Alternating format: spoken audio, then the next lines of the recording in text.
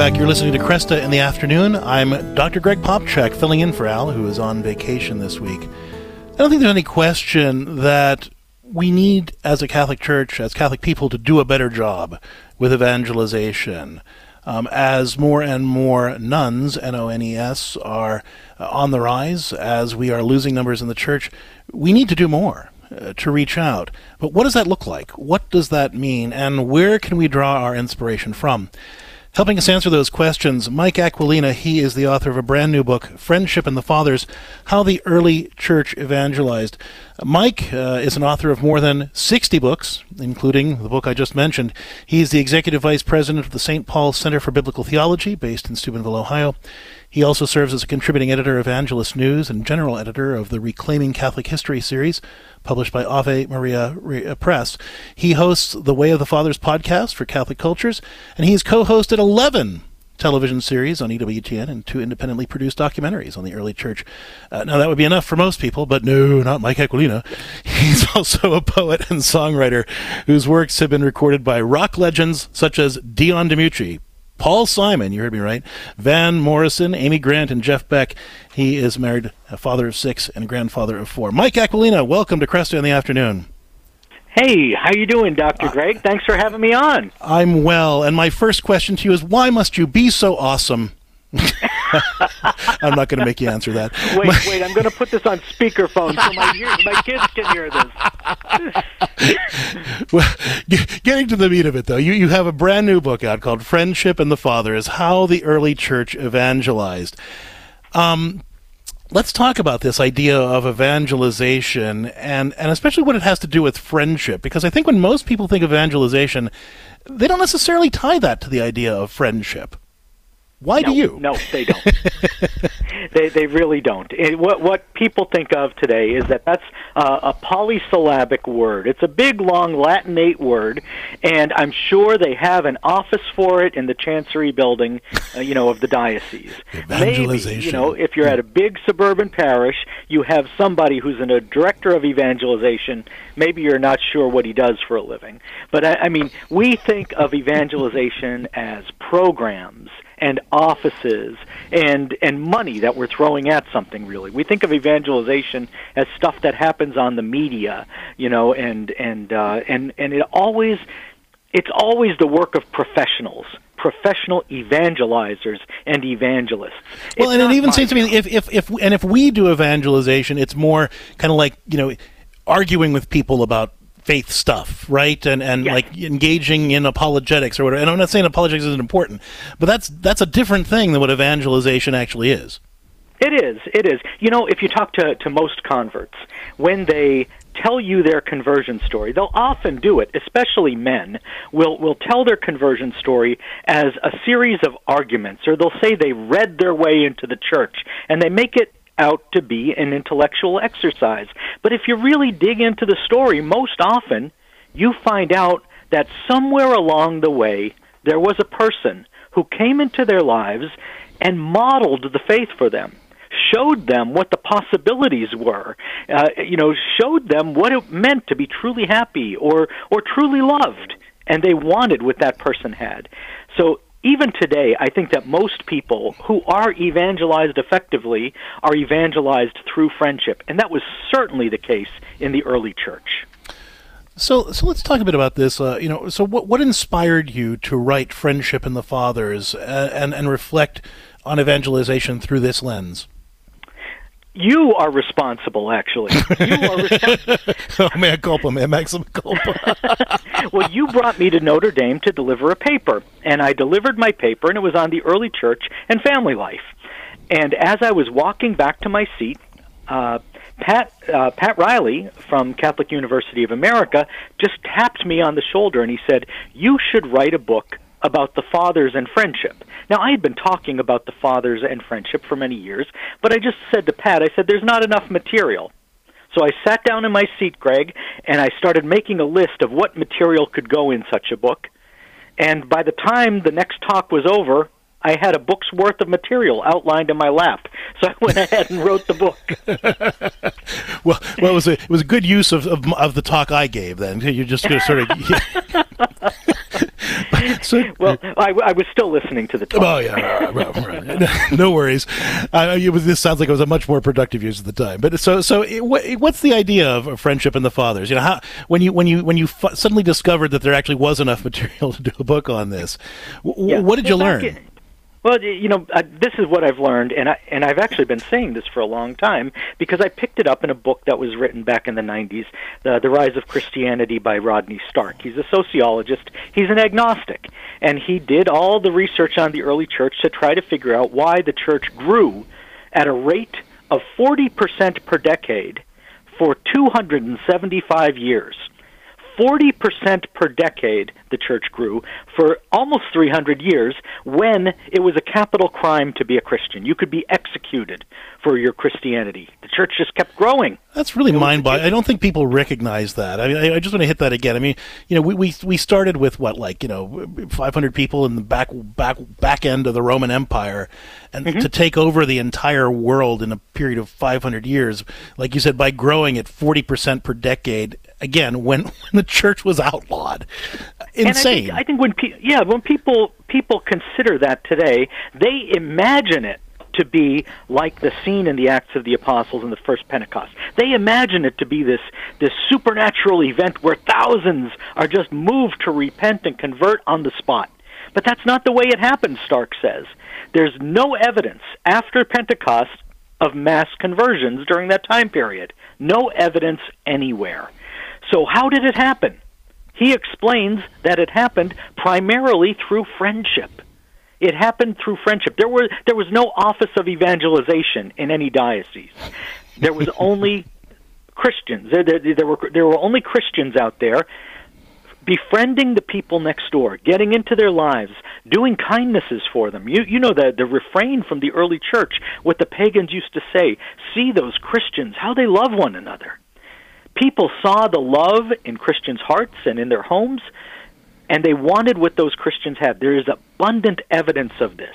There's so much evidence of this from the period of the Fathers that friendship was the primary means of evangelization for all those years when the church was growing at 40% per decade. One of the points that Lisa and I make on our program, More to Life, that airs at 10 a.m. Eastern every weekdays on EWTN, is when we talk about building the kingdom of God. It sounds like such a big concept, right? We're going to do big things for Jesus. Yeah. But really, and St. John Paul, I think, emphasized this in his Theology of the Body, but I think you're speaking to this too, that building the kingdom of God isn't about doing big things for Jesus. It's about doing those little things to strengthen our relationships, to make our relationships healthier and holier, and to broaden those networks of relations. That's what building the kingdom of God and the body of Christ really means. It sounds like that's what you're saying. Oh, that's right. How did the church grow at a rate of 40% per decade? Because Christians were the ones who would make a meal for the next door neighbors when they had a death in the family. Christians were the ones who would give them a ride, to the places where they needed to go. Christians were the ones who came through for their friends. Christians showed that they had virtue, and you could rely on them, and the friendship blossomed. One of my favorite documents from the early church is called the Octavius, and it was written in the 100s. It was written around the year 190 by a lawyer named Marcus Minucius Felix, and it's a novelistic memoir he wrote. And he wrote it about one holiday weekend that he spent with two of his lawyer friends at a resort. Now, it sounds like an improbable document from early Christianity, but it was just this memory he had of going on vacation with two of his buddies, all three of them lawyers. Two of them were Christian. One of them was a pagan. And they get there, and one of the Christians said something that offended the pagan, and the pagan said he was offended. And Minucius Felix said, we have to clear the air here. So we're all lawyers. Why don't you two argue the case? You for paganism, you for Christianity, and I'll be the judge and I'll tell you who wins. And it's this beautiful document because of all the small touches all the way through it, but they have an honest conversation, a frank conversation, surely a difficult conversation, but they recognize it's a conversation they have to have if they're going to continue in a genuine friendship. And it's a beautiful outcome too, because at the end of it, the pagan converts to Christianity. So two Christians go with the pagan, and 3 Christians come back. It's a beautiful document, and it must have been true, because all 3 of the men who are depicted in it are known quantities. They were real people who lived in Rome at that time, and they were prominent lawyers. You couldn't make up stuff about them. It's a gorgeous story of friendship, and for me, it really is kind of a template for evangelization today. And you started out by saying that evangelization isn't about making the best argument, but in this story it does involve an argument, but it's rooted in this relationship, this friendship, a discussion that never would have happened had these men not had this connection and valued that connection enough to have these hard discussions. That's right. You can tell that there's already that context there. There's already a relationship of affection and trust. They get there, and that's when some of their differences come out into the open. And they already have enough of a relationship that they can say, let's work through this, and they do. It's a beautiful document, and it's a beautiful story. It's a different experience than we have finding some random dude on Facebook and then starting some argument with them about the faith. It's the exact opposite. It's the exact opposite of it. I'm going to ask you to hang on, Mike. We're going to continue into the second segment here. I want to keep unpacking what we can learn from the fathers about what we need to do as a church today to be more effective at evangelization. But we have to take a break, so just stick around. We're talking with Mike Aquilina. He is the author of a brand new book, Friendship and the Fathers, How the Early Church Evangelized. It's just a terrific exploration of what we can learn as Christians today about what needs to be done to get the gospel out there into people's hearts, connect community, build these relationships. As Mike was pointing out in this segment, the early church grew at a mind-boggling rate of 40% per decade at a time when it was illegal to be a Christian. We worry today about religious oppression in our relatively free society. Back then, you could be killed for being Christian, and yet the church grew 40% per decade to take over the entire pretty much known world in 500 years. What can we do better? And how can we learn from their lessons? We'll keep unpacking that with Mike Aquilina when Cresta in the Afternoon comes back after this break. Stick around.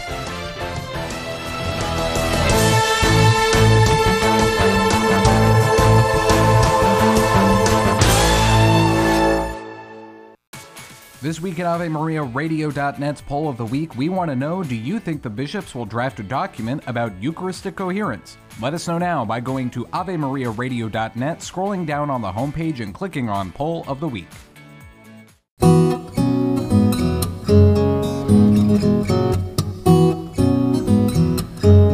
Welcome back to Cresta in the Afternoon. I'm Dr. Greg Popchak, filling in for Al, who is on vacation this week. We are continuing our conversation with Mike Aquilina.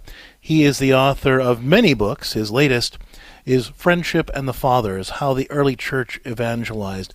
We're talking about how we can learn today from the early church what it takes to really get the gospel out there in ways that can allow our church to grow exponentially, very much as the early church did, 40% per decade for close to 500 years. It's remarkable. Mike, welcome back to Cresta in the Afternoon.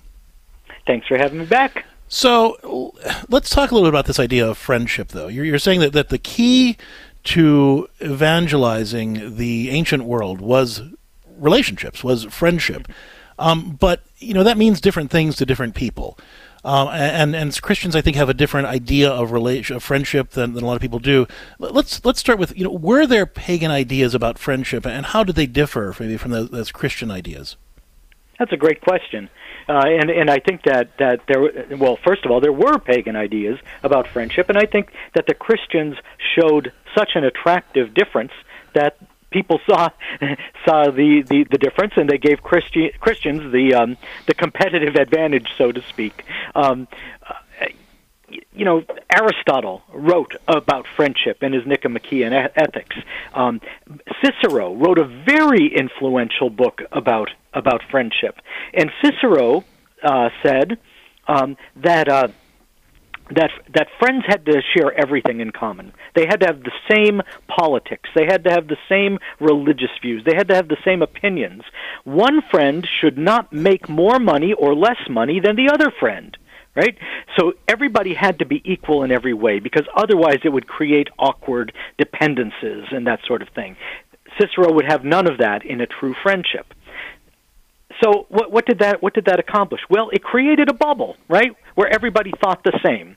We do that today with social media. We can friend the people who are like us. We can block the people who are unlike us, and we never have to hear a contrary opinion. We never have to be disturbed in our friendships. Christians were not like that. Christians had a different kind of model. Who was their model? It was Jesus Christ, who said to these bozos he had called to be his apostles, who didn't seem to get his message most of the time, who abandoned him or betrayed him eventually, and he knew that was coming. He looked at them and he said, "I call you friends." This is God looking at human beings, and not exactly shining examples of human beings, and telling them they are his friends. He's befriending them. If God can do that with us, then Christians need to be open to friendship with others, any others, not based on social class, not based on similar accomplishments or similar politics or similar opinions. Out of every 100 people, we have to be interested in 100. We have to be open to friendship. That doesn't mean we're going to befriend 100 of them, but it means we have to be open to it. We have to have that kind of heart. We have to be able to make ourselves vulnerable that way, because Christ made himself vulnerable. Vulnerable means at the root, woundable. And he was wounded for the sake of our friendship. We've got to follow him in his life, and we've got to follow his example in the way we make friends. It's funny you mention that word vulnerability, because I talk a lot about that in our books on marriage and family life and cultivating that sense of healthy vulnerability, and I surprisingly get a lot of pushback on that idea, because exactly what you said, it means that you could be hurt, and there's this sort of fear of if it doesn't that make me a patsy or something? Does that make me a victim? You're not. How do you mean that vulnerability, and how does that actually facilitate the kind of relationships that evangelize? Well, you look at what happened in the Octavius by Minucius Felix, right? You had a disagreement there, and one person being offended by the other. It doesn't mean that the friendship needs to end. It doesn't mean that you have to cast that person into the outer darkness and block them from ever approaching you again. What you do is you work through it. Okay, you work through it. You say, this friendship is worth something to me, and I'm willing to do the hard work, the painful work of reconciliation. That's every relationship we have, Greg. It's every friendship we have. The really great friendships pass through these difficult times and they go forward. I tell the story in my book, and I illustrate it with many examples from the writings of Saint Basil and Gregory. Basil and Gregory are two of the greatest saints in Christian history, two of the greatest minds in Christian history, and just these important historical figures because of what they accomplished in their lifetimes. They were close friends from youth, but they had these dust-ups every now and then because they had such different personalities, and they were insensitive to one another, and they had these ruptures in their friendship. But they kept on just patching them up and going forward. And finally, at the end of the story, you have Gregory outliving Basil and delivering the eulogy at his funeral, telling the story of their friendship and the way they patched it together over and over again. These are the examples we should be following, not the examples that we see out there on social media, where, again, when you're offended, it means that you are virtuous and that you can drive everybody out who offended you. It's a really very interesting model, and I think a powerful reminder of or even challenge, that calls all of us Christians to think differently about our friendships, because how far we've come from that model you just described. Where it's so easy to block somebody or just cut them out of our lives because we don't like their opinions or disagree with them, and what a difference it would make to say, I'm committed enough to this relationship to work through this with you. We hear a lot of talk about tolerance, but when we look at the lives of the early Christians, we find true tolerance. They were willing to put up with an awful lot. As a matter of fact, they were willing to face up to the people who were persecuting them and befriend them. Some of the great stories from the 3rd century we have from the time of plague. Okay, the plague was raging through the empire. It may have killed off about a third of the people in the empire at that time. And in Egypt, we have these great stories of Christians befriending their pagan neighbors. In Africa, we have the same stories of Christians befriending their pagan neighbors. Now, you think about it. These are the neighbors who were putting their family members to death the week before. But this week they have the plague. We see them in need. We go over. We make them chicken soup. Why? Because their family has abandoned them to the illness. Because their friends have abandoned them to die. The Christians befriended them and converted their persecutors in this way. Well, and as I recall, from the book you mentioned, Rodney Stark's Rise of Christianity, he even gives that example that when the pagans ran for the hills, Christians actually ministered to each other and their pagan neighbors, and that's another example of how Christianity spread. That's right, because that those pagans, when they survived, and many of them would, because of comfort care, it increases your chance of survival by 50%. So they when they survive, what happens? They say, I want whatever those people have, because they have something they're living for. They have something they're willing to die for. I want that. So that's the kind of foundation that Christians provided for friendship. They showed themselves to be trustworthy. They showed themselves to be genuinely concerned. It wasn't an instrumental friendship. They weren't doing this in order to get a conversion out of it, to bag another beast for the pelt, They were doing it because friendship in itself is a good, and because Christ modeled friendship through his relationships with his apostles. So, I'm an author of self-help books. I'm all about, lists and tips and tricks and that sort of thing. In the few minutes that we have left, I'll just put you on the spot. If you were going to suggest things that our listeners should take from the example of the early Christians, the early fathers in particular, in terms of evangelizing through relationship, what are a few things that you would say that you would want every Catholic to do if you could work your will? One simple thing. Make an examination of conscience. Do I know the names of my next-door neighbors? Do I know the names of the people who live 2 doors down? Am I aware of this? Okay, have I made an effort to befriend the people who are very close to me? And it really would not require an extraordinary effort to get to know.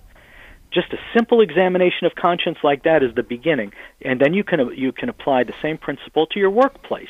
Have I made an effort to get to know the concerns of the other people around me? Do I know their family members' names? Have I ever offered to pray for them in time of need? These are the questions we should be asking ourselves, because I think we do have a tendency to isolate ourselves. Greg, probably from the psychological research, that social isolation has been increasing for 30 years now. We're living in a time now where it used to be people reported an average of 3 friends, all right, in the United States. And now most people say they don't have a single friend. They don't have a single real friend they can confide in. Am I that friend for somebody else?